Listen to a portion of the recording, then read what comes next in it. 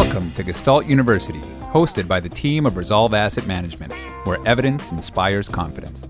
This podcast will dig deep to uncover investment truths and life hacks you won't find in the mainstream media, covering topics that appeal to left-brain robots, right-brain poets, and everyone in between, all with the goal of helping you reach excellence. Welcome to the journey. Awesome to have you. I will remind everybody, as per the usual, anything advice-wise you hear on here is not advice. You should get advice from a licensed practitioner in your neighborhood or someone you know or don't know for that matter. And we'll talk about all kinds of neat stuff, and we're going to have some fun.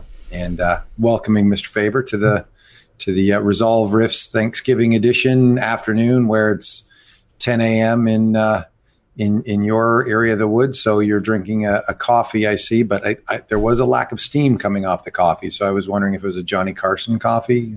Anyway, leave that to two comments. One, my disclaimer is, listeners, you should absolutely listen to my advice because I give great advice. Don't listen to the ReSolve crew. This is a coffee and Bailey's. Just kidding. It's too early here. I have a coffee addiction, and so I'm like a pot of coffee a morning guy, so it's problematic, and I'm trying to adjust. So unlike you guys that put the stick of butter in your coffee, do you guys still do that? That's the most foul thing. Some of us. What's problematic about it, Meb? I tried it once and spent the rest of the day having a film of butter in my. It was just I just felt nauseous. So what you're telling me is this is jacked up, Meb, and I can't even imagine pre-coffee Meb then. Well, I also have a 3-year-old, so I've been up for 7 hours already now. So This is the whole circadian rhythms. I'm a night person, man. You guys record this at 11 p.m. or 1 a.m. I'd be ready to go. So I have a coffee alternative. It's like a mushroom mud water. If you've tried it, it's decent. It's pretty good. Is that the Four Sigmatic or whatever it is from the same umbrella? Yeah. Do you find it a different brand? Do you find it promotes clarity of thought, or what are your?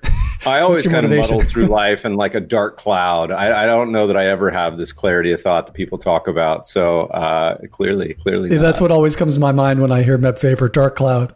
Yeah, the Charlie Brown character walking around in his cloud. Linus, exactly. Yeah. Perfect. So, Meb, you were saying that you might be keen to talk about some things that we believe that most other investors don't, or is that? First of all, does it make sense for us to even introduce Meb at this point? Maybe we just roll into it. Maybe Meb should introduce us. I don't think there's anybody who knows Meb. That's what I thought. That's right. Yeah. Knows us as not Meb, so it's unlikely.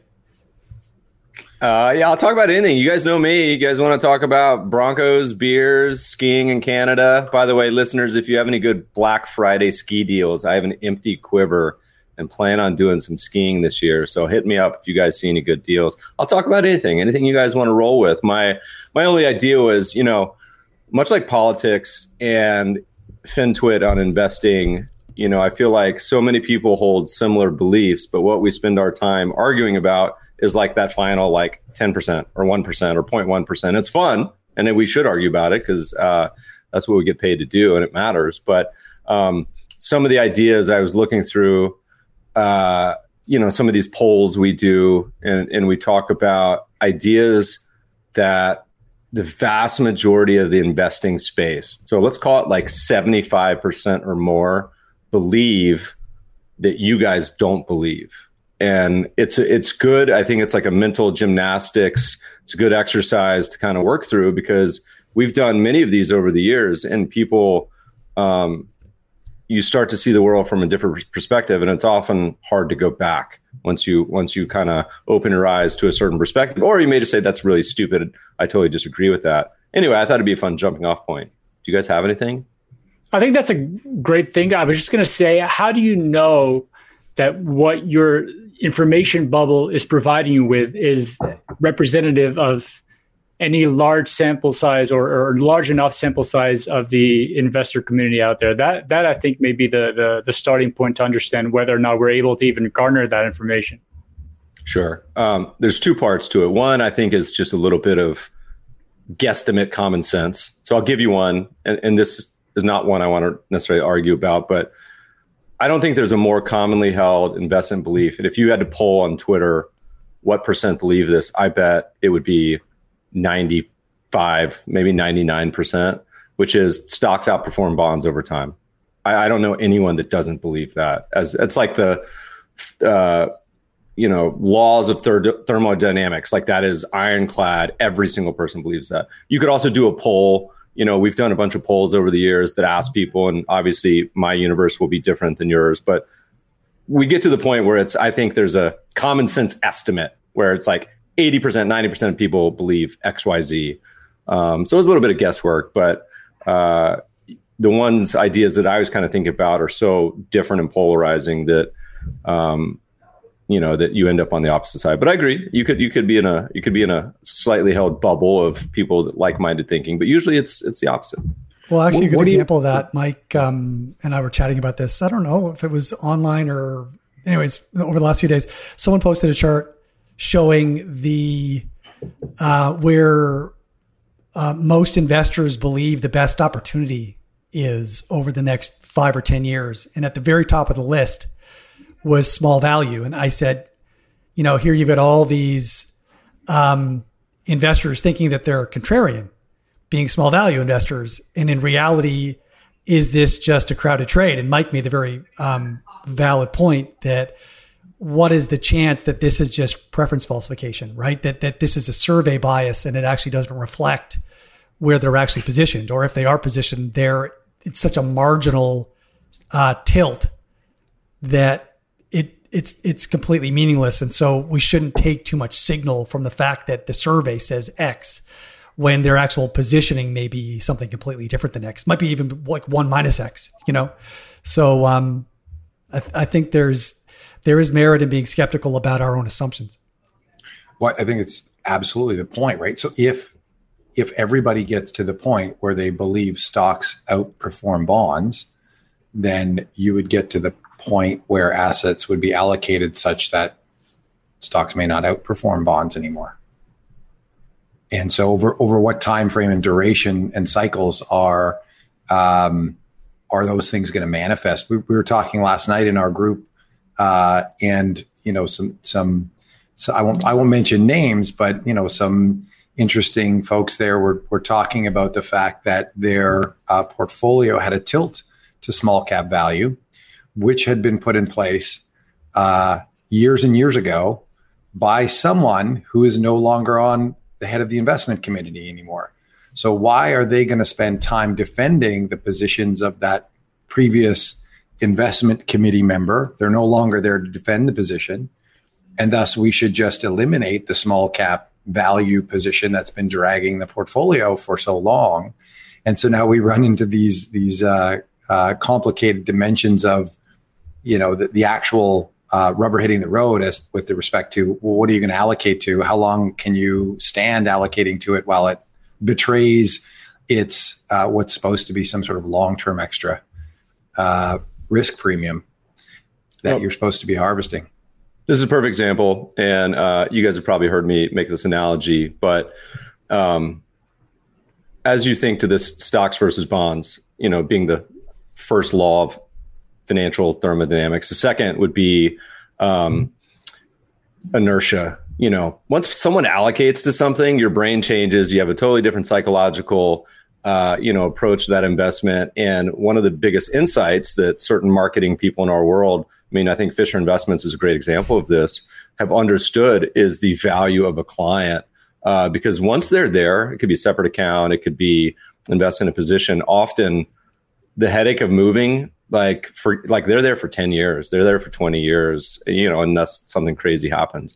But let me give you an example. So the stocks versus bonds, 99% of people believe that, right? But you ask the same people surveys, how long, and there's survey after survey after survey, and they all say the same thing. And this one is a good example of survey and how people actually allocate, because there's been countless academic papers that demonstrate this too. You make an allocation to an active manager, or you make an allocation to an asset class, small cap value, whatever it may be, even beta, stocks versus bonds. How long do you give that asset class before terminating it or looking for a replacement. And the vast majority, and it's like 80, 90%, it's 3 years and less. And that's the time frame most of these institutions operate on. They do their committees once a year, maybe once a quarter. But year one, it underperforms. Hey, maybe we'll rebalance into it. That wasn't the best timing. Year two, like you're getting some heat, maybe some career risk. Year three, that there's no chance that person is still around. I mean, and so I ask people back when we have cocktail parties. So now we're just drinking mushroom coffee over the internet now. As we talk about this, and I used to talk to people, I say, they'd invariably call me, complain about one of our funds that's doing terrible. Say, Meb, I bought your fund 3 months ago, 6 months ago. God, it's doing awful. I'm going to give it a little longer, to which I usually respond, man, you ain't seen nothing yet. This could be way, way worse. And they kind of awkwardly smile and they say, okay, fine. How long should I give it? And I say 10 years. They awkwardly laugh, kind of look around, wait for me to say something else. And then I would say, no, I'm serious. Like this could easily go 3, 5, 10 years underperforming. And now the modern version of 2020, I now say 20 years. And I say this with a completely straight face and a complete total honesty and transparency. An example I give that totally crushes kind of people's mindset that's relatively recent. In 2020, US stocks had gone not 3 years, not 5, not 10, 40 years with the same performance as long-term bonds. 4 decades, the most ironclad, universally held belief in all of investing is stocks outperform bonds, 40 years of not outperforming. And then, of course, you can take longer periods back in history of if you go back in the 1900s and 1800s of 60 years. But you can apply that to anything. I mean, my God, gold, small cap value, the Canadian barbell of junior miners and cannabis. I mean, everything, right? It's and that's one. And people hate that reality. They want results now. They want to, allocate and things magically do amazing in the first year. They want that feedback. That's just sadly or happily for the people that can take advantage of it. It's not the way it works. I was on a panel earlier this week with Dan Rasmussen, and we were chatting backstage afterwards about the Yale model and about Swensen. And Dan was saying he wrote a paper about Swensen a year or two ago, and just sort of highlighting the fact that Swensen's big call in 1984 was to sell bonds and buy stocks. And of course, from 1984 to today, the Sharpe ratio on bonds is 2 to 3 times the Sharpe ratio on stocks. So, I mean, it was actually this strange pro-risk call. He was terrified of inflation and happened to make a big call on stocks when obviously it has been the greatest, most sustainable, most efficient bull market for bonds in the history of markets. And what's interesting, just so counterintuitive, is he followed that call up with the massive change in 2000 from publicly traded stocks to private equity. That he covers it in his books, and you can see it through the Yale Endowment's allocations. They start expanding rapidly to private equity. That's circa 2000. And they started de-emphasizing U.S. stocks. So he's made a couple extremely lucky, timely, thoughtful, however you want to characterize that, made a couple of those very big calls. And it is interesting that, when you talk to, large family offices, a lot of time they feel as though the Yale Endowment model is some sort of, cutting edge philosophy of investing. And it comes back to that sort of talking point that you and I talk about, Adam, which is, okay, well, let's all write down our 3 most favorite, unique, novel strategies that we think are going to outperform over the next 10 years. Let's get out a piece of paper. And obviously the survey will be group dependent on what gets on the paper. But then turn to the person on your left, turn to the person on your right, compare notes. And are you in a crowded trade? Are you in a trade that's done epically well? Like, is it Apple, Google, and Amazon? That's Tesla, and Tesla is my new novel idea. Or is it actually things that are hated, misloved, have had no risk premia for a decade or two, and are very, very difficult to own and to be different from everybody else.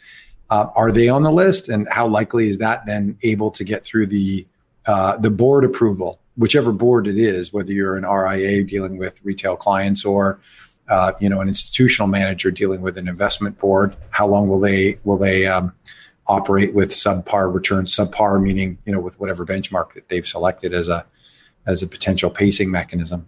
It's a good point, because and it actually is to Meb's theme, highlighting something that we've been chatting about recently, which is that one of the big myths I think that many investors embrace is that they should be modeling their investment policy after the huge institutions, right? The big pension funds and the huge endowments. And I think that is just ultimately incredibly misguided, because the big endowments basically are so large that they have to be the market, right?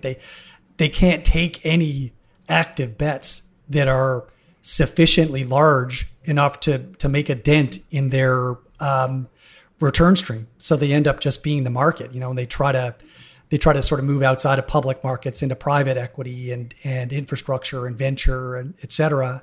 But it ends up just being all tied to pro-cyclical growth. They're all just equity bets of different stripes. And so why would a small investor who has the ability to be agile in their, moving their portfolio around strategically or tactically, but also has flexibility in their mandate? They don't have to look like anybody. There's no committee that's going to review their results in 3 or 5 years and benchmark them against their peer group. They can do whatever they want. They can pursue an absolute mandate or a target return mandate that is very tailored to their specific investment objectives, and they can use all kinds of techniques and take strategic active views in furtherance of that objective that aren't even on the radar of large institutions. So this myth that you should model yourself after Yale or CalPERS or the Norwegian Sovereign Wealth Fund seems just profoundly misguided.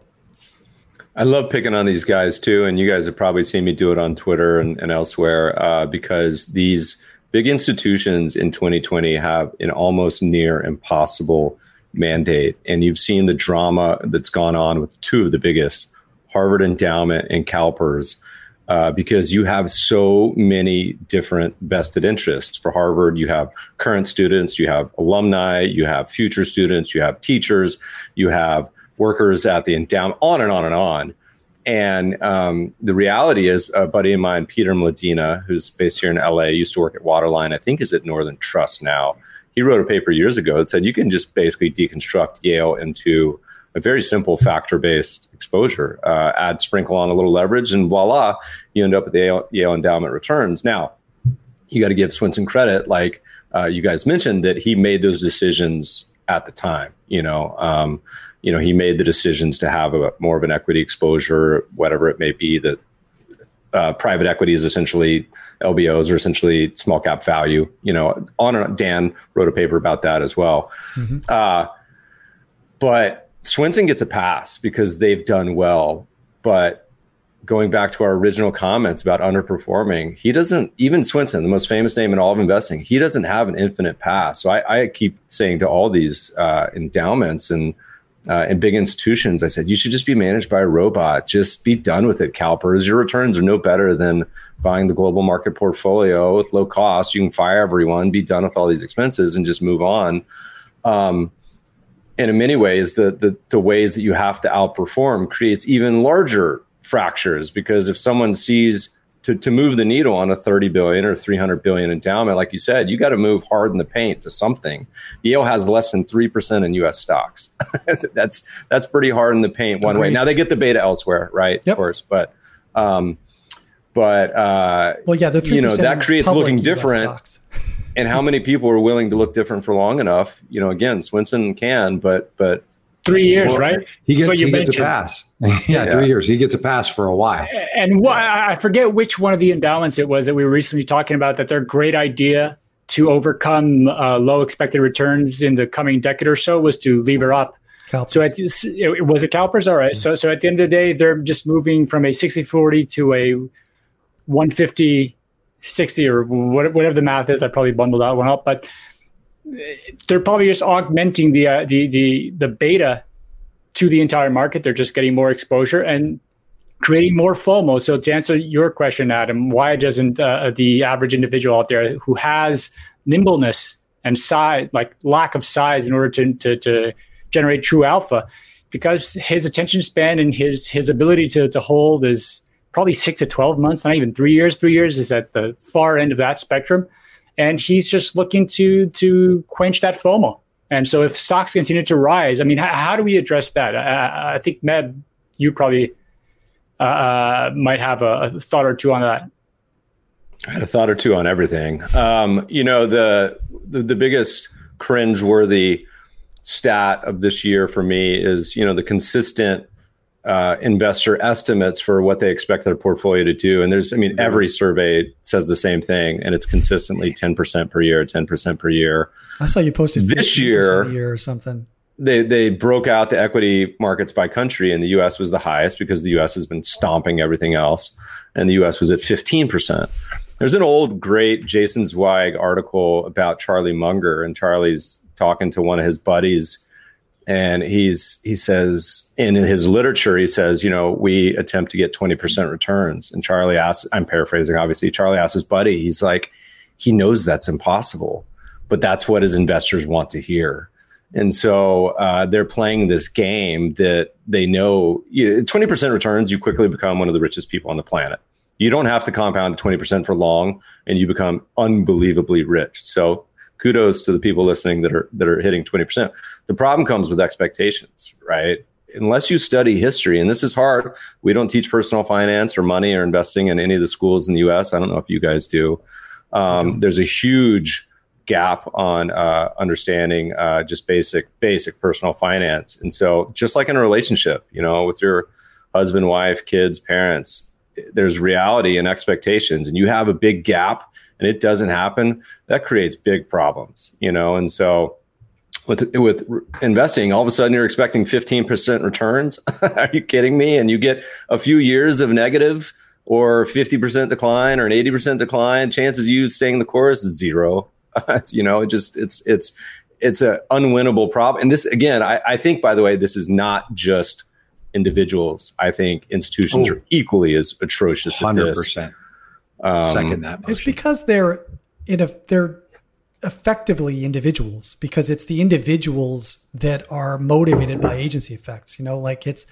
Nobody is genuinely concerned about the long-term welfare of the plan. They're concerned about the sustainability of their job and their bonuses, right? And I don't mean that to paint everybody into a corner. I mean, I think this is just the natural state of things, right? We're motivated by incentives and by the own risks to ourselves and to our families.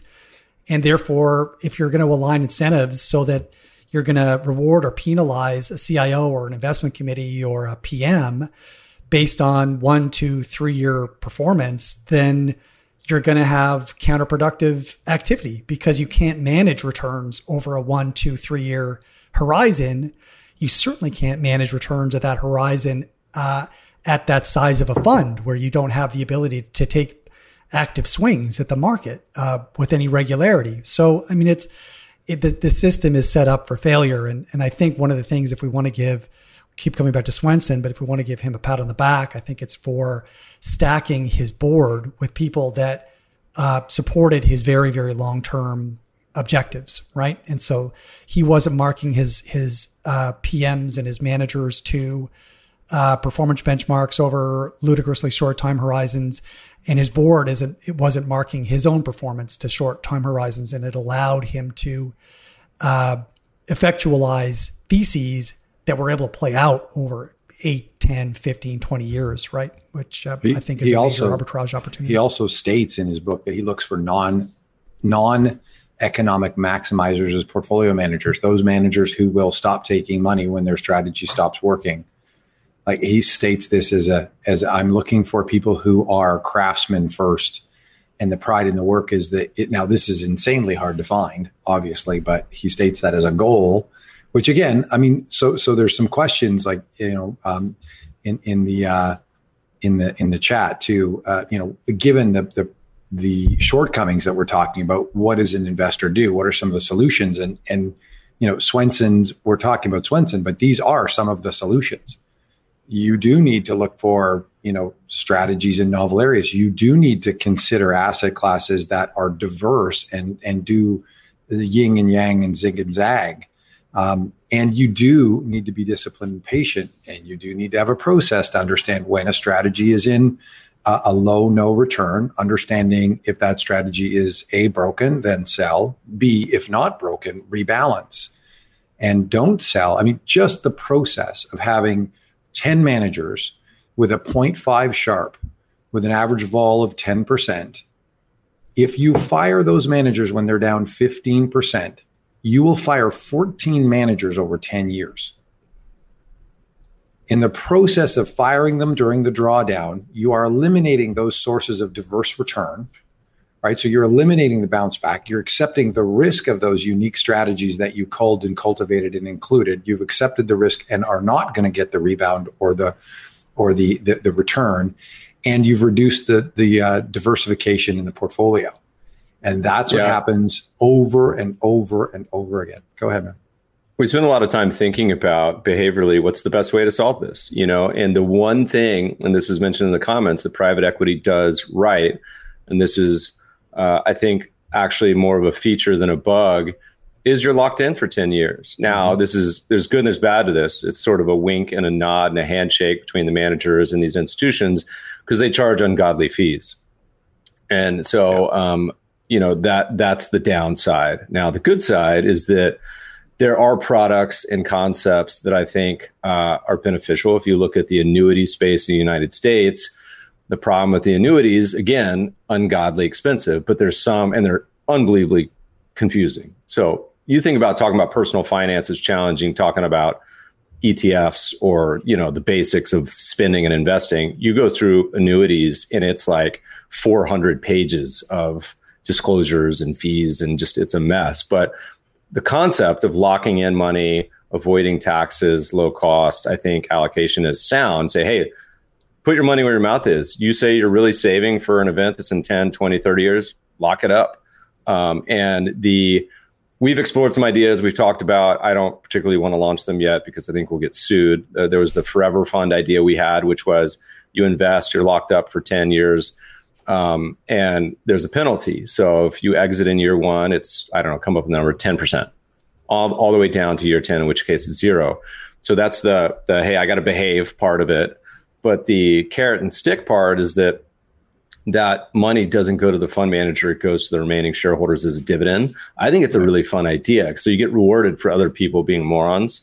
I just think I was talking to Jason Zweig about it. And he's like, dude, you'll get sued. It's like that is actually for bad behavior instead of death. Yeah. That's actually so if any listeners, Canadian insurance policies.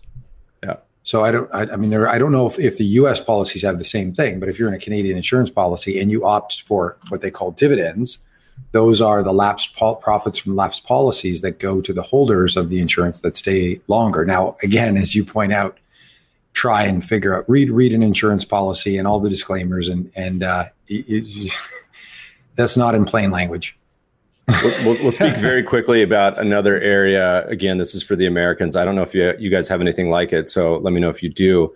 I think one of the most impactful pieces of legislation of the past decade, could be the past few decades, in this investment world that 90+% of people don't know about, works to solve this problem. Now, the problem is it, for the most part, has only been available to accredited investors, and the accreditation rules in the U.S. are starting to move in the right direction. I still think it's been wealth-based. Now they're trying to do it a little bit of knowledge-based. My idea is like just put on online tests, DMV, let people, if they pass it, good. Let them nuke their money. They can already nuke their money in futures, options, pink sheet stocks, Forex, like, come on, private. So the concept is this qualified small business legislation that I think passed during the Obama years that basically says if you invest in a private company with less than 50 million in gross assets and you hold it, and I'm getting this broadly correct, and you hold it for 5 years, your gains are tax exempt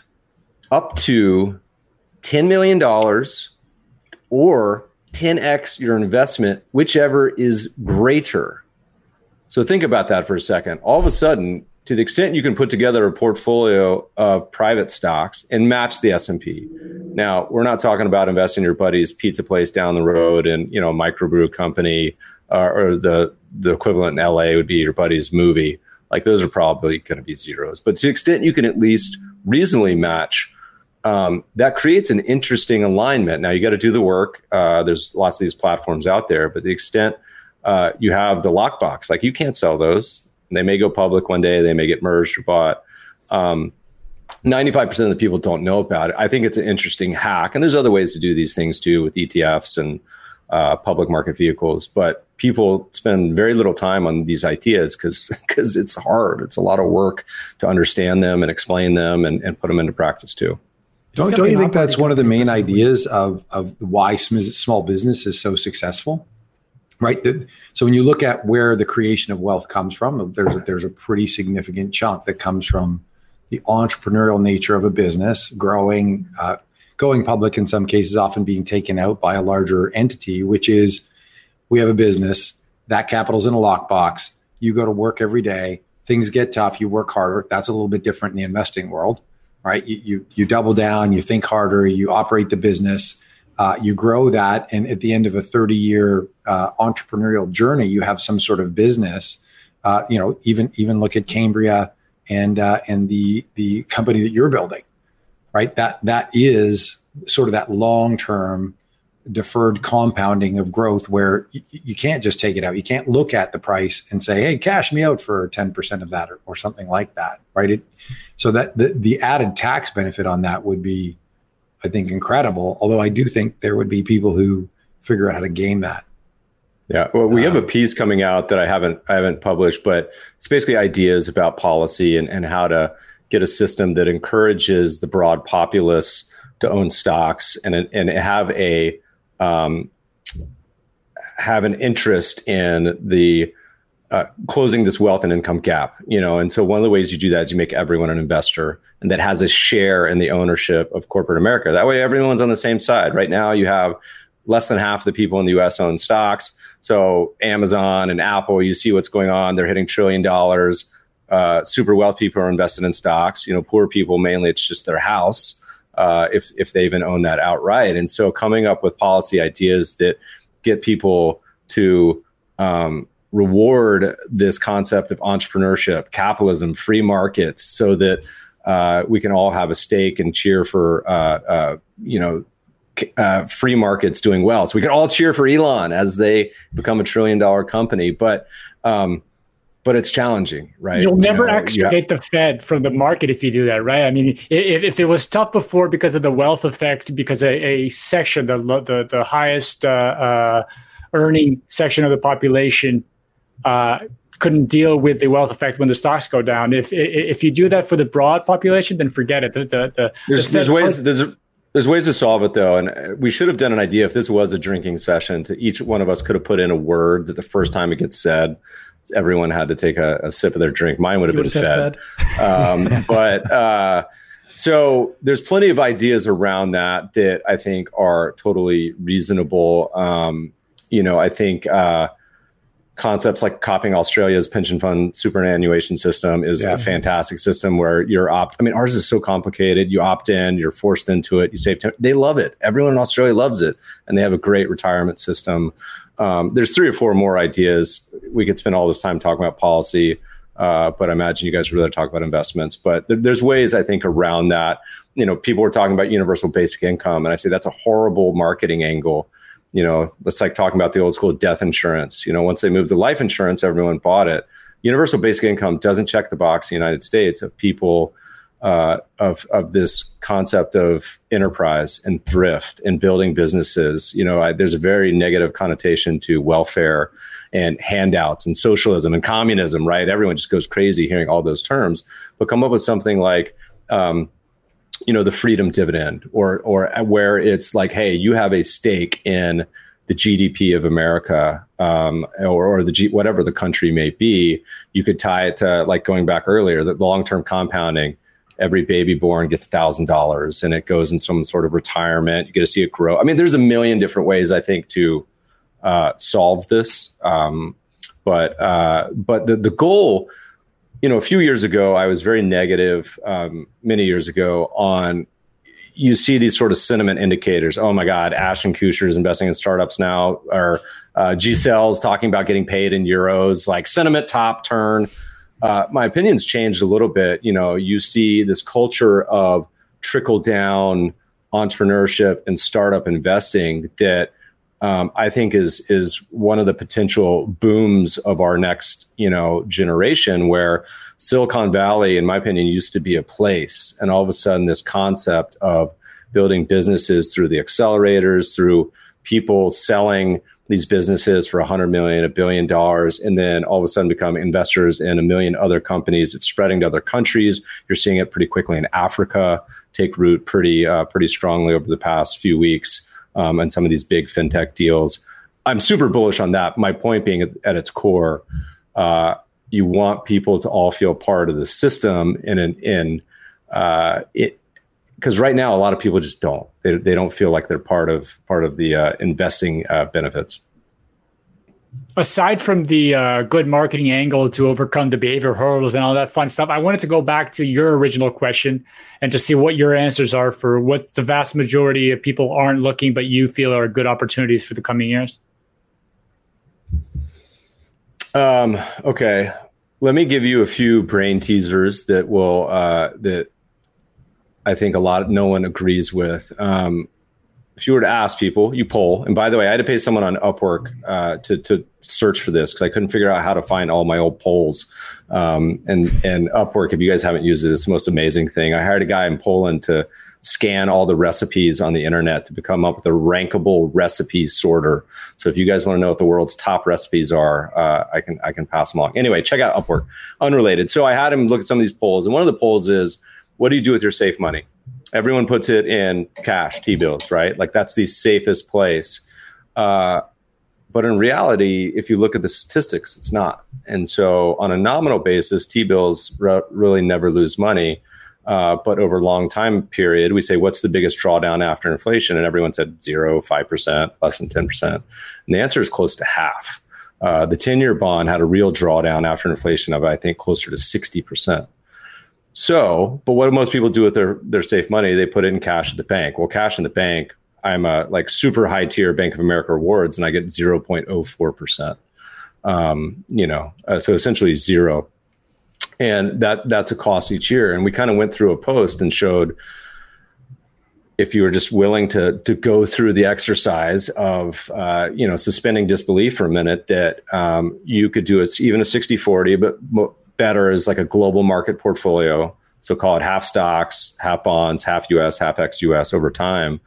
And you look at all the metrics. So you look at maximum real drawdown, you look at volatility, you look at worst 12-month period, you look at percent of positive months. And you find that you can come up and add, let's call it about 3 percentage points over cash with hardly any more volatility, a lower maximum drawdown, similar amount of positive months, and similar worst 12 months. And so you then make the stretch. You should be investing all of your safe money cash if you want to make that extension. Now, no one will do this other than me. I know of one other person that does this, by the way, and he's insane. So, but this is a departure. As you think about things that are safe or not safe, thinking in terms of nominal versus real inflation. So going back to the endowments understand this. The two big risks for most people, and I may have heard you guys say this, so I'll give you credit if it was, like two big risks to a portfolio: inflation over time, eroding that portfolio, or a depression style problem where the portfolio loses 80%. Is that you guys? I'll give you credit if it was. So that's an idea. And in that world right now, obviously I love stock valuations.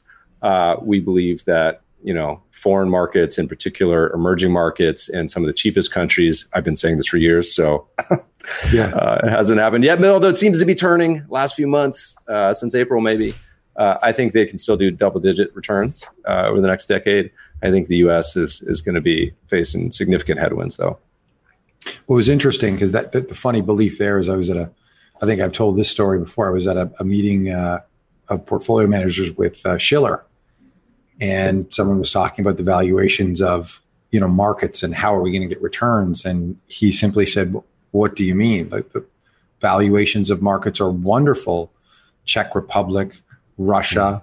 He went through the list of all the single digit multiple countries, and the whole room sort of giggled out loud, and he was being dead serious. He's like, there are fantastic valuations and long-term opportunities. The markets aren't over. What market? Which market are you referring to? And it is. We come back to those behavioral bias. I'm not familiar with it. It hasn't done well. So I've got my recency bias. I've got my overconfidence bias in the current paradigm. Home country. What chance does a guy have? You mean you don't want to own any of those things? Why do you think that they're likely to earn a good return? Yeah. Tobacco stocks in 1999 as CalPERS, swore off tobacco, ESG, oil and gas stocks today. I mean, there's some parallels around. I do think that just like returning to sort of the higher order question, right? Like, why is it so hard for investors to stick to investments or a plan or what have you? And I think the great conceit that we all know, because we've lived it through many interactions with investors over the years, the great conceit is that investors are in some way mean variance optimizers, right? That they actually care about efficient portfolios. And I think the reality is, and Eric Falkenstein's got just an absolutely brilliant paper on this, but I think all the research suggests that, in fact, the objective function is status seeking, relative status seeking. So like if investors really just want to avoid being poorer than their neighbors and they're not actually concerned with maximizing their own personal wealth and minimizing the chance of loss, then all of the different optimization methods and portfolio construction methods and asset allocation approaches and all that other stuff that we all support and advocate go out the window, right? What ends up being the most efficient portfolio is, in fact, for many investors, 100% in U.S. stocks, because that allows them to have the least likelihood of falling behind their neighbors who are also invested mostly in U.S. stocks. And so I think we've got to be humble about what we are targeting for investors. I think certainly at ReSolve, we always focus on what's optimal from a mean variance perspective, and sort of scratch our heads about why people never actually behave in a way that's consistent with those objectives. But from a practical standpoint, all the literature suggests that nobody gives a shit, that everyone just cares about what their neighbors are doing and they just don't want to fall behind. So it's a great point. Like, that probably is the number one question. What's the objective function for the investor? And there's so much preference falsification. Everyone says it. They don't care, or they want to maximize wealth, or they just want to pay for retirement. But that's bullshit, right? It's just they say that because their friends say that. Well, sure, and they think that that's what they should be saying, and that's what you want to hear as a professional, right? But that's not actually at all what they want, and so you need to sort of read between the lines and invest between the lines, so to speak, rather than trying to take things at face value sometimes. Preference falsification would have been my second phrase for drinking today on the honestly, podcast. I would have chosen MMT. Because as soon as that genie comes open, that's got to be said a million times. That's true. So, but I thought you might go down some Bitcoin or cannabis or some other different path on your out of the box ideas. I guess because cannabis is so out of favor. Although if you're reading into the FinTwit space, Bitcoin is definitely not a contrarian idea by any stretch of the imagination. There's a couple of things wrapped in this. As Mike mentioned, every asset class at some point is dear, and at other times, wonderful, terrible, everything. It doesn't matter what it is. Schiller actually wrote a paper looking at sectors as well, going back to the early part of the 20th century. And there was a period that, like, boring old utilities traded at a CAPE ratio, in the roaring 20s of like 60 or something. And then fast forward 3 years, they were at 5. So you can have a bubble in the most boring stuff in the world. And, look, the whole point of free markets and capitalism and the way this works, you go back, we were sitting around here, 1899, sipping tea or champagne. I mean, you invest in the UK was the biggest stock market. US was second. And I don't think anyone would have predicted the U.S. going from 5% of world market cap to 55 today. Mm-hmm. You know, you certainly probably would have bet on Germany and France and Switzerland and all these other countries, Argentina. But it was like 75% rail stocks. Like that's what your market cap portfolio is. Rails now are like less than 1%. They've done great. They beat the overall market over that period. Tobacco stocks, single best returning industry of all time. You know, that's near and dear to my heart as a partial Winston-Salem, North Carolina resident, where my high school was named after. I literally went to R.J. Reynolds High School, so literally named after essentially a tobacco company. But the lessons you learn is that constant is a change, and so you know the beauty of buying the entire market cap index of the world. And there's been a lot of great literature the last 10 years on this that I think is opened a lot of people's eyes. Everyone in private equity and VC understands power laws. You know, you invest in 50 or 100 companies, it's the one or two Ubers that generate all of the return. And that's hard to get your head around. It's also true in public markets. And so it's like 5 or 10% of the returns of the entire market is dominated by these stocks. So you kind of have to own them. That's why market cap weighted indexing works historically. You're guaranteed to own the winners. It's like 2/3 of stocks underperform the index. Almost half have 0% rate of return. And like a quarter goes straight up to zero. I don't think it's optimal or ideal because it overweights bubbles and underweights busts. You know, so the examples you give, when energy was at 30% of the S&P, you had 30% of your money in energy. Well, now that's 2%. Japan. That's what gives you the upside, though, right? It's the market cap weighting that buys more and more and more of it all the way up. It's the most beautiful trend following index of all time. But on the flip side, you have things like Japan, where you know the biggest bubble we've ever seen hit a P ratio cape of almost 100 in the 80s, and now, really, essentially, last few years, breaking out to levels 30 years later. Again, this is a top 3 world economy, once the world's biggest stock market. So the problem with the market cap, the good part, you can go to a cocktail party, say, I own Tesla, I own Amazon. You're guaranteed to own the winners. The problem is there's no fundamental tether to valuation, earnings, sales. So kind of combining the two, coming up with any investing approach that will give you the upside of owning the big 10, 100, 1,000 baggers, which you have to. By the way, if you own them individually, zero chance you keep those till they hit 100 bagger status. We did another poll where we said, people, what's the best investment you've ever had?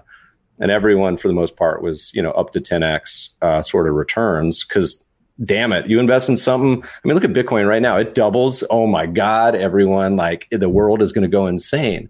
There's stocks all the time that go 10, 100x. It usually takes a decade. And the problem is these massive compounders is people want to sell them all the way up. But anyway, indexing guarantees you don't own them. They also have massive corrections, right? Amazon had, I think it's more than 3 75% plus corrections on the way to where it sits today. So how many of those are you going to sit through, right? To get to where it is there, right? Some people did, but they were, Jeff Bezos, right? So him and a few other insiders, but as an outside investor, it got a little out of hand in 2000. And how did you know that you didn't own like Yahoo?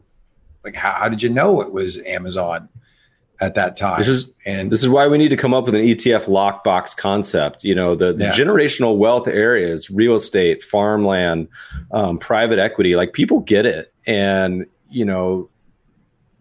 they understand this concept, but with public markets, it's impossible. It's so hard to own things when they go up.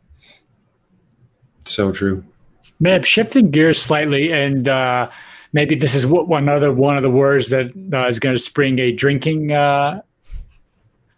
behavior here. But do you give any thought about the possibility that we're going through some form of a phase shift in markets, or sort of a paradigm shift, to use a term that's been beaten to death, and how, from a systematic perspective, do you think about that through your models, and how you might approach a new normal, a new reality of maybe central bank forces plus some of these liquidity aspects, going by Corey's liquidity cascades paper, just some of these different forces that appear to be changing market behavior. How do you think about that? I have a tweet thread that I was reviewing prior to this about a year ago that listed a bunch of my beliefs that are not consensus, meaning, 80% of people, pros, don't believe it. And one that I think everyone hates, as I'm like, Fed's done just fine. I mean, everyone goes crazy about that. But my opinion is, look, markets, Fed's been around for over 100 years. Central banks have been mucking around with things. I mean, we've only had a floating currency system for 50 years? Like, people love to act like we've had a gazillion years of financial markets to draw conclusions from. And I mean, it's not that much time. It sounds like a lot of time. It's not that much time. We love to talk about, prior to this year, we had a tweet that said something along the lines of, it's interesting, decade ends often mark inflection points. I said in the 80s was the biggest equity bubble we've ever seen. The 90s was this internet year 2000. The 2000s was global financial crisis. Wonder what the 2000s or the 2020s are going to bring, and sure enough, 1 month in, we have a pandemic. So that wasn't forecasting anything. It's just the constant of markets being, new every day. And so we always talk about a client letter. Every time things go wrong as advisors, we love to reach out to clients, say, no, we've modeled this. We've seen this before. It's okay. And I joke that the way it should be written is it's okay, clients. We've never seen this before, because every day, every month is going to be something new. This year, fastest ever from all-time high to bear market, and boom, right back. So you're going to constantly see things that no one's ever seen before. Maybe Bitcoin goes to $1 million and we move away from a fiat system. It's possible. So you try to come up with the probabilities. I think the biggest problem for most investors is they adhere to a future that they label as certain, that whatever their approach may be, and they don't consider the possibilities. 1917, Russia says, thank you very much. Markets close. 1949, China says, thank you very much. Markets close. And on and on and on. You can have government saying, nope, short selling is illegal, yada, yada, yada, taking over companies. But also on the optimistic side, of things that get invented, new approaches. So I think the theme of regime change is always constant. I think you will be dealing with weird shit going forward every single day. That's what makes our job interesting, and coming up with possibilities to manage assets that's, pick your phrase, anti-fragile, robust, that can just survive. That's the big part, right? Not to get carried out. All the gamblers know this. We said on Twitter the other day, most investors would be better suited to be less Nostradamus and more Rip Van Winkle. Come up with an approach that considers the possible outcomes. And that's what most people don't. They say, I expect 15% stock returns. That's what's going to happen. Boom, something else happens. Look at bonds. Bonds is the weirdest, sort of, if you were to rewind 10 years and ask me, what does the future look like? And you're like, all the sovereigns in the world are negative. I'd say that's pretty weird. You can get a mortgage in some countries negative. I wouldn't have predicted that. So anyway, it's my belief is there's always going to be regime change, and you just have to be willing and hopefully set up to survive it. Dear client, actually, I'm curious. Something went wrong. That's why you're getting this letter. Yeah, and we had no idea that this thing was going to go wrong. Something else will eventually go wrong, and we won't know about that either. But some things will go right, and we won't know about those either. Exactly. I remember going back to your, paper, whatever, 2008 or 2006 or whatever, and with your 10-month moving average, et cetera.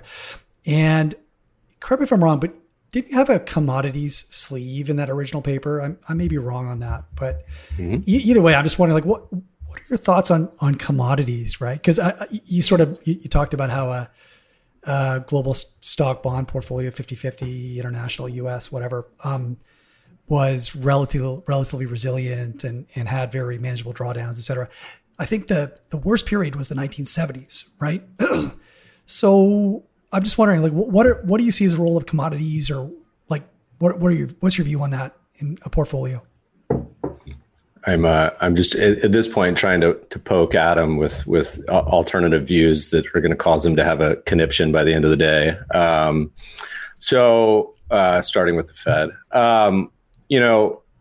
I left that one paper. Alone, By the way, my opinion on the Fed, by the way, is it also should just be automated. I think their policy target should be also a robot, but that's neither here nor there. Thinking about, by the way, one more comment, and then we'll jump onto the paper. Thinking about a comment on going back to the very beginning of our discussion, talking about what's possible and outcomes. Barron's had a recent poll where they said, "Where do you expect interest rates to be?" They didn't even have negative as a choice. So what would really just drive people insane is U.S. Treasuries go negative at some point. Mm-hmm. Possible, probable, who knows? But just that's a funny data point we can come back to.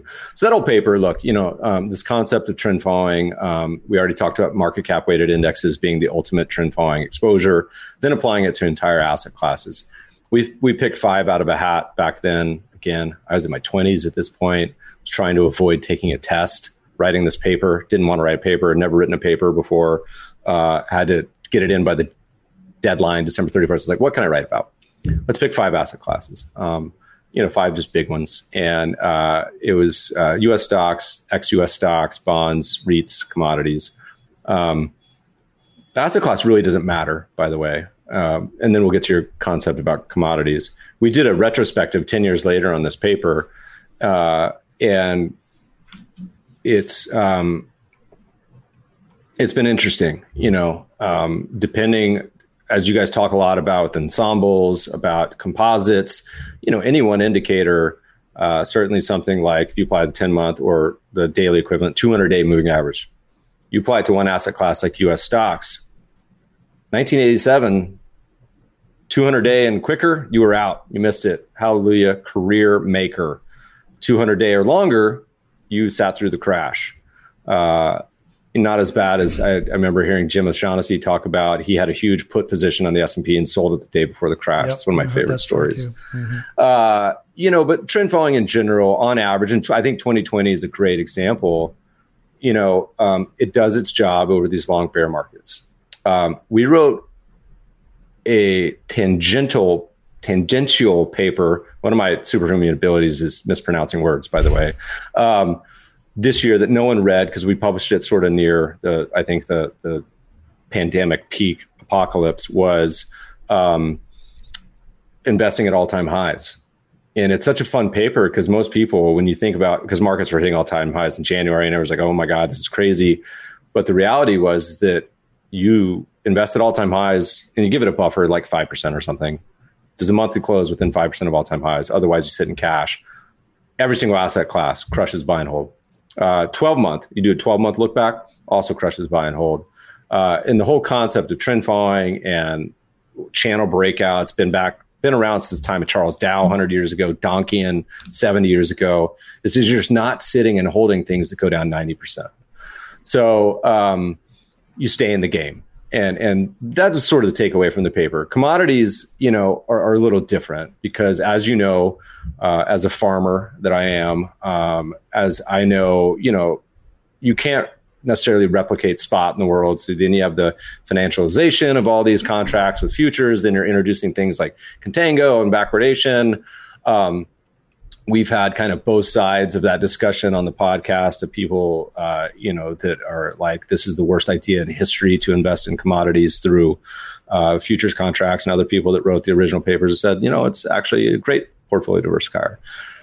My opinion on commodities specifically is they're probably more amenable to trading than long-term holding, although I think they're fine. For long-term holding. I don't think you're getting equity returns. And if you disconstruct the holdings, and we'll bore everyone to death with this, of course, a big portion of that historically has been the collateral yield. But I think that's true with everything. And I don't know that other people believe this, but I think a big portion of stocks, of bonds, of everything. Yep. And in a world of 10% bond returns, bonds, and it's not actually the bonds, it's the inflation usually. So they're tied at the hip anyway. So things like gold, again, I think the takeaway and why I model my own personal portfolio after a 2,000-year-old investment strategy based on the Talmud. It's about Talmud. See, I can't pronounce anything. Oh, I don't know. I said this. Oh, I don't know either. My wife is Jewish. I got to ask her. It's basically like every man invests a third in business, a third in I forget what they call it, real land, it's like housing. Land, and a third in land and reserve. Yeah. And I try to model my own personal after that because, businesses, stocks, private equity startups, cash reserve sort of concepts, and then real assets. And most people, real assets is their house, but also commercial real estate. The two biggest, by the way, of the global market portfolio, the two biggest areas that are not well represented, I think, are farmland and single family housing. Most people already have the single family housing. It's not diversified. They just own their house, but getting exposure to those two. So however you approach the real assets, could be through tips. It could be through a combination of all these things. The commodity futures was such a fantastic example of the institution. Every 3 years, you go to these conferences, they get obsessed with something. 2005, 2007, oh my God, were they falling over each other for commodity exposure? And for the most part, CalPERS and a lot of these others have now puked it up. They're like, that was so stupid, sell. So it's probably a great time to be buying them. It's just a little more problematic, the execution of it, right? You guys all, I'm sure, are sitting on a pile of gold bars, being Canadian, under your chairs. So it's a little different. But I think the concept of real assets is sound. The execution is a little harder. Yep, fair point. On the commodity side too, it's sometimes the construction matters, right? One of the surprises, we just wrote this paper on rebalancing premium, but one of the surprises is just how diverse the commodity universe is. And if you can take advantage of that diversity a little more thoughtfully, then you can, even if the actual commodities on average have a 0 compound rate of return, you may be able to generate 2.5% compound growth just from the rebalancing premium on 7 or 8 different independent sort of commodity bets over time. So that was an interesting realization, and another sort of reason to maybe consider a strategic allocation to the right kind of commodity portfolio. And as you say, right, commodities hedge a certain type of risk, but then housing and tips and other different asset classes can also play an important role in different types of inflationary environments. So you've got to be humble about the bets you're taking. Well said, Adam. What else can we argue about? We need something. Yeah, I've resisted. You've laid a couple of easy ones out there for me, but it's the day before Thanksgiving, and we're such a friendly bunch on the ReSolve Riffs broadcast. We don't like to get in arguments. I thought Neb was going to pick up on the Bitcoin thread that I dropped a few minutes ago, but I got nothing from him. Maybe I'm the only person. I will explain my approach to Bitcoin. I also think I'm the only person on the planet that believes this, that has these 4 criteria. One, I've been a long-term proponent. People have seen me talk about it for forever. We used to have pay with Bitcoin on our Idea Farm service like 7 years ago. As a somewhat broadly libertarian, free markets kind of guy, I like the concept. There's nothing I love more than poking fun of my crypto friends, because on average they're absolutely insufferable. So it's just like I can't even with them. That having been said, and you guys know, I write a yearly article. I talk about how I invest, and for the first time ever bought a handful of crypto this year. But lastly, so I find people insufferable that own it. I own it, but I find it incredibly, and this is, people are going to, dunk on me for this endlessly. You don't understand it, whatever. I find it absolutely and totally disinteresting. I think it's one of the least interesting things on the planet to me. It's like a distributed, I get it. And I did a tweet a few years ago, and I said something along the lines of, you can come up with bubbles in anything. It was like, Pokemon cards, Cabbage Patch Kids, online databases and distributed ledgers, like just worked it in there. But I also going back to this concept of, from an investment standpoint, again, my article, all-time highs, not bearish. If it's hitting all-time highs, like, God bless you, own it. Good for you. The thing is, like, if you were to ask me, Meb, would you rather have a portfolio of 100 amazing startups that are trading at, say, $10 million valuation, that found product market fit, have $1 million in revenue, are changing the world and doing cool shit? There's companies like, building the next commercial space station, companies trying to solve loneliness by connecting seniors with young university age students to help them get, like, on and on and on. And by the way, those have the potential to go 100x, 1000x. Like, in every possible scenario, I want the basket of startups. That having been said, the advice that I give to people, because I'm allowed to give advice, it's not my show today, over the years, people would just ask me, maybe it was 2 years ago, they're starting to ask again. They haven't asked, and they asked 2 years when Bitcoin was at 3,000. They asked when it was at 20, and they're asking again now. I say, look, you want to buy some, own it as a portion of the global market portfolio, which I think around now, all the crypto combined is about 0.1%. So you don't want to go wild and crazy, buy 1%, and guess what? It 10x's, it's now 10% of your portfolio. At 100, like, it'll get bigger. Good for you. It goes to zero, same. But this applies to everything. Like, the person that wants to put all their money into Apple, I tell them the same thing. I'm like, dude, that's, buy a little bit. But so anyway, that was my short summary. Actually, I managed to offend everyone in that. Satiate your tracking error, because it's a status seeking. Like, all the hodlers are going to be out there. They're going to have it all, and that's their group. Not to mention, he slipped right in there a reference to Sugar Daddy company startup. Which I heard that. Oh no! It's called Papa. It's like a Uber for loneliness. It's not that one. It's it's one of my favorite ideas. It's like, it's not Poppy. It's Papa. Like, they'll take you to go get your groceries. They're having explosive growth. They're crushing it. You want to go hang out and play chess. Like, one of the biggest problems of the pandemic is that is revealed is a big problem with mental health and loneliness, and I think, not just with drugs and alcohol, but applied to so many different ways. And I've invested in a ton of startups that are trying to attack that from all sorts of different angles. I love this one as one. Hey, if it ends up being highly attractive, 20-year-old co-ed boys and girls, God bless them. But it's merely meant to take care of your groceries and hang out. Yeah. I had something to say, and you totally derailed it. What was I talking about?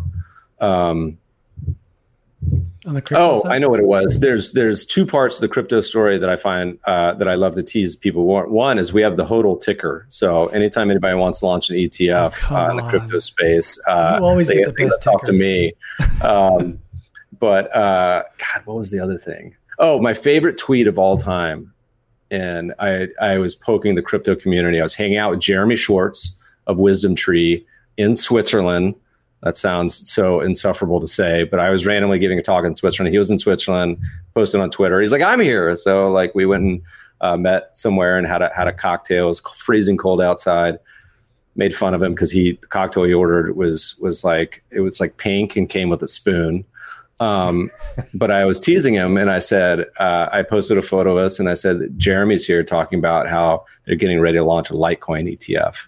And this was at like peak crypto mania. And oh my God, the internet just went insane. They were so excited. And then oh my gosh, like the next morning, Jeremy wakes up. He's like, dude, you have to tell people that wasn't true. I'm like, I don't know. It's not true. You guys might launch one. I mean, like, and it's Jeremy's like trying to 420. Yeah, he's trying to do damage control. Be like, no, he's kidding. And the amount of hate and DMs I got from that one tweet was significant. But Wisdom Tree, if you're listening, I don't know that you're not going to launch a Litecoin ETF. So TBD. Van Eck just launched one in Europe today, so good for them. Who knows? I know they're bringing out an Ethereum one in Canada too. Mm-hmm. They're launching another. They got the Bitcoin closed-end trust. They raised a bunch of money in the Bitcoin ETF here in Canada. 60 million. Trades at a big premium as usual. And my favorite way to tease the crypto, I've listed like 9 already, is to say, back when people took airplane flights, is I would say, I'm about to go mine a bunch of cryptocurrency, old school, best cryptocurrency in the world, United Air Miles. What was it called? Mileage Plus. And I'm like, the good news about this is I can actually use it for something. Like it's an actual currency I can fly around the world with. Bitcoin, it's like impossible to do anything and transact with it. But frequent flyer miles, favorite crypto prediction for the next 10 years. Yep. They're all going to go on the distributed ledger, as you say. Yeah. Exactly. Oh, that's awesome. Is that it? I don't know. Any other hot topics? I booked 4 hours. What else are we talking about? Let's do it. I had something else I was going to ask you, but I was going to let you off the hook being pre-Thanksgiving. But I was wondering whether, as a podcast host, I find you have all these conversations and you're always asking questions. And I always wonder, like, is there, you spend so much of your time as a podcast host and obviously much less time by definition on the other side. And I'm just wondering, is there anything that you wish that you were asked more frequently, or that you never get asked, or that you're dying to talk about, that you never get a chance because you're always on the other side? I think a good question that to talk to people about, no matter what, is, in a universal one, is just kind of like, what are you excited about? What are you working on these days? And you can see people light up about,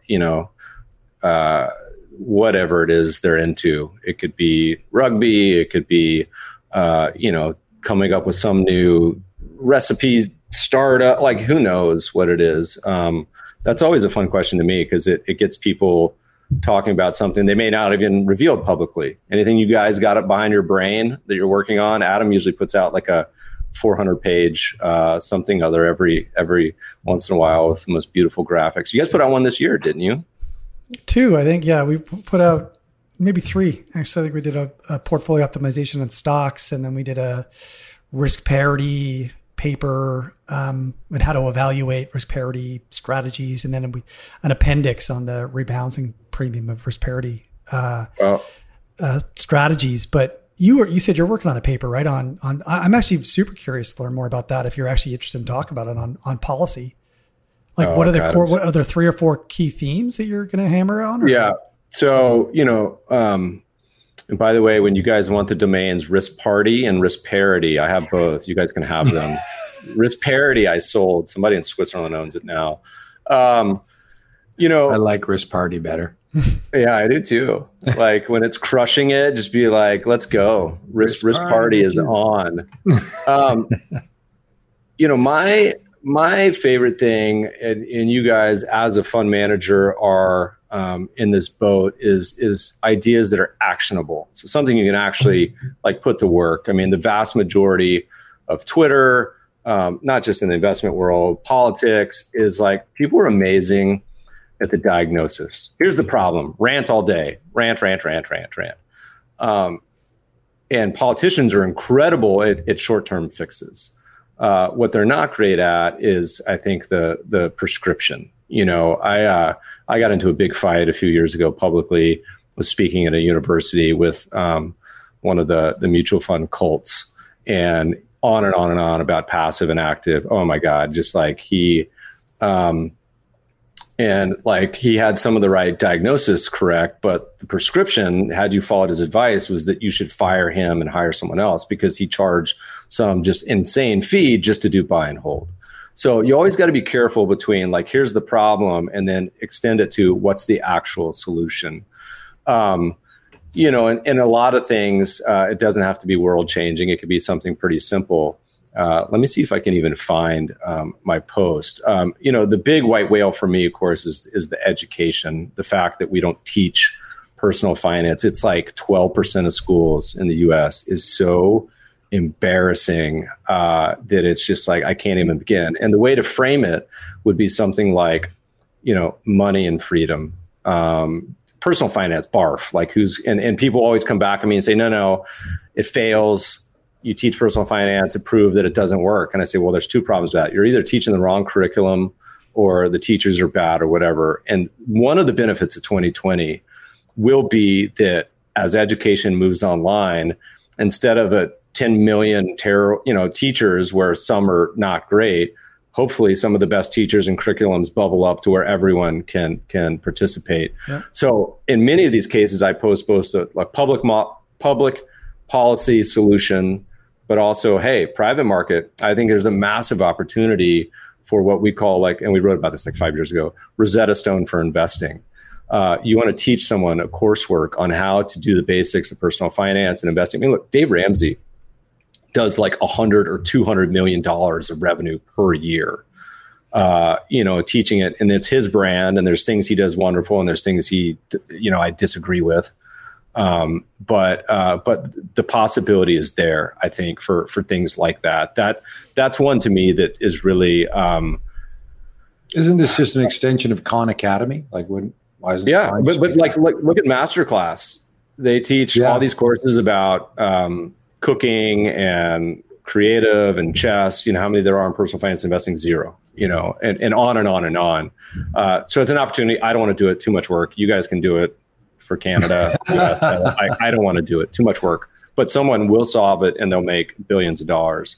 So that's one. Teach money in school. And the concept, by the way, it's becoming more and more clear, I think, too, where so many famous artists, celebrities, athletes are all becoming rich. 0 of them from their career. And you can just go down the list. Kanye, Jay-Z, Federer, George Clooney, Ashton Kutcher, on and on and on. And someone should write a book. I think you could even co-opt the Jay-Z phrase, I'm a businessman, and profile a lot of these famous, because that resonates with people. If you're, so many people see the possibility is totally, of wealth building is insurmountable. So that's one. I mentioned earlier this concept of the freedom dividend. Again, there's 1,000 permutations on that. There's another one that I think is interesting. What's the lottery situation in Canada like? You guys got a standard lottery? Oh, we love the lottery. Oh, we spend a lot of money. It's government owned. It makes a lot of money. Is it scratchers? Is it like Powerball sort of thing? All of it. Okay. And it's also not taxable. So when you win, you don't pay tax. Oh, that's pretty dope. Well, I mean, look, let's be honest. What's the problem with the lottery? It's a tax on being stupid, to be fair, but it's also a tax that's pretty predatory. Regressive tax. It's predatory on low-income people because often, if you have no money and you can't pay the bills, to have the fantasy, it's insurmountable. You can never get out from under this. And the average person in the US spends $500 a year on lottery. And then the active players it's $2,000. So if you were to ask politicians, say, hey, look, this is clearly predatory. There's some better systems.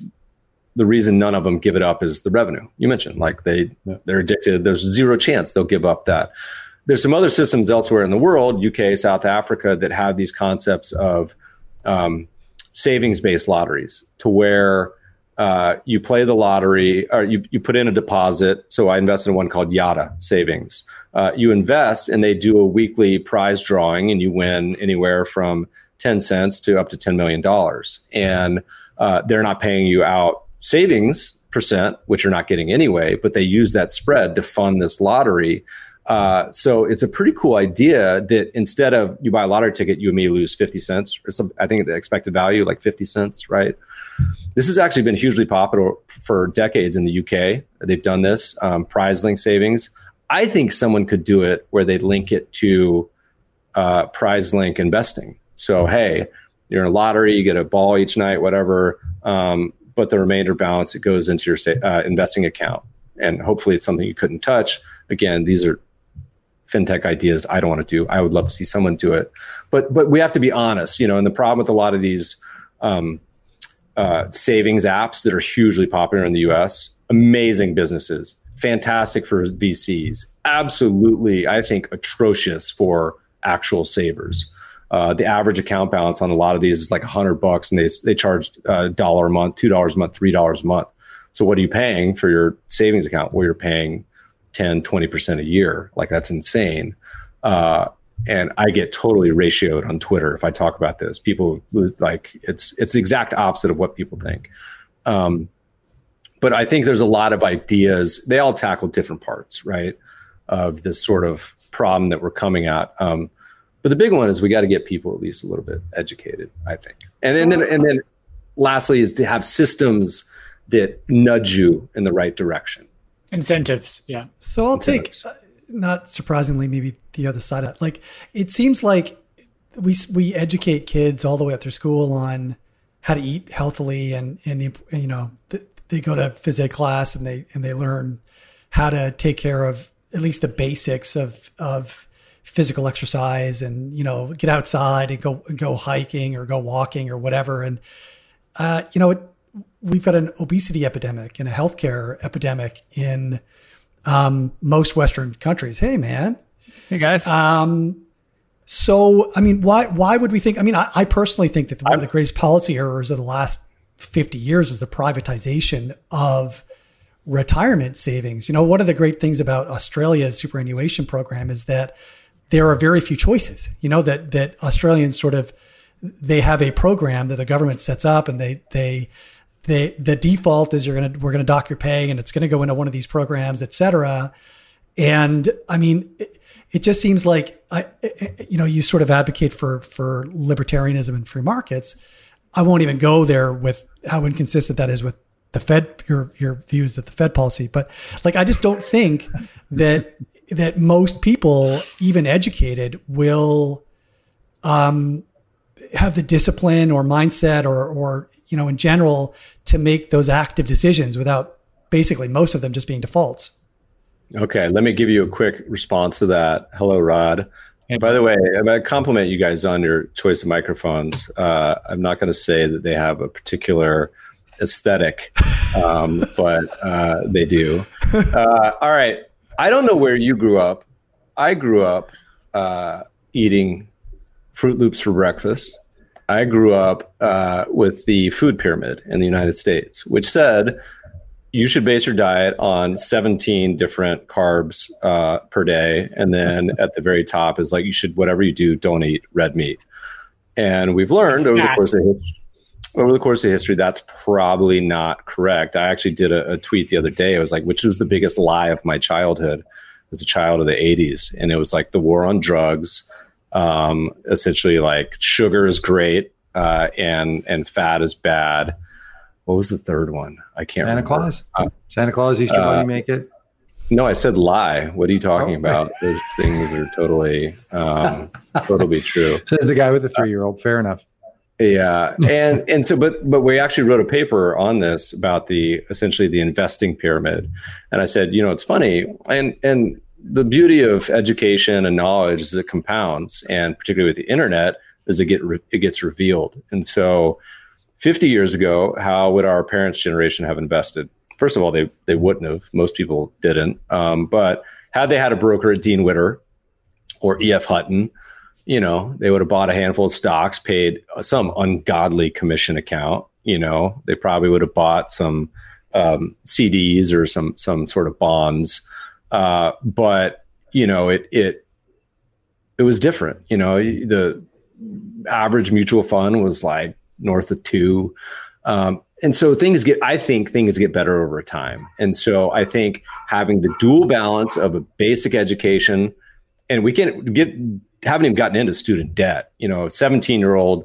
I don't know if you guys remember being 17, but the last thing I was capable of deciding was whether or not I should be taking on $200,000 and, you know, future liabilities with no framework. I could talk to you about calculus all day long because that's what we were taught. But anyway, I think there should be a basics and then align that with systems that the incentives and the knowledge is set up in kind of the best interest and the opting in of the I agree. I think it shouldn't be private. My God, I don't know how you guys have it, but retirement in the US is the most complicated. There's IRAs, there's SEP IRAs, there's 401k, like it's unbelievable. Like who could possibly figure that out? I'm a professional. I can't figure it out. Anyway, so we kind of agree and disagree. But I think healthcare too.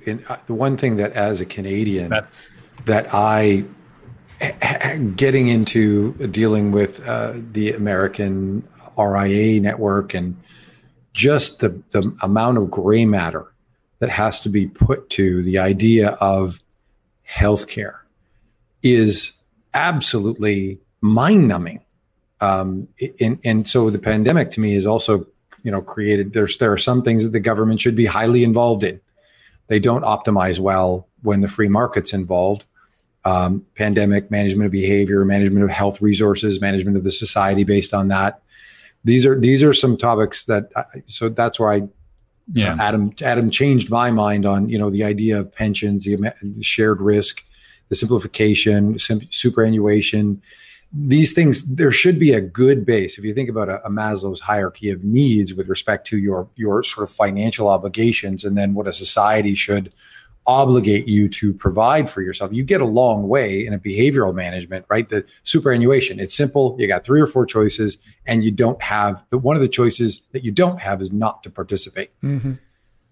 And so the other thing that I'm picking up from the things that you're really excited about, Meb, is this idea of creating a community.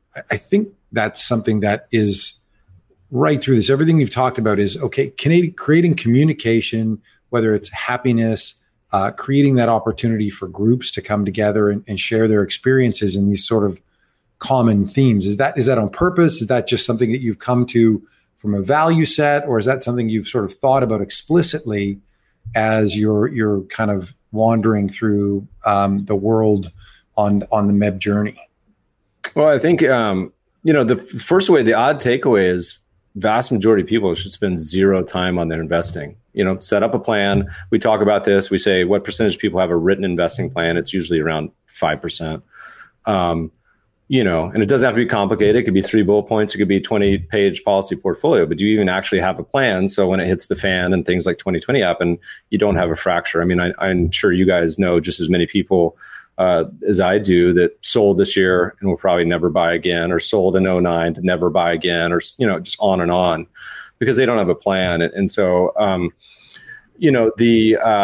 but once stuff is set up, like, I don't think people should be spending that much time mucking around with their investments. And we love to debate all day. And if it's a hobby, that's fine.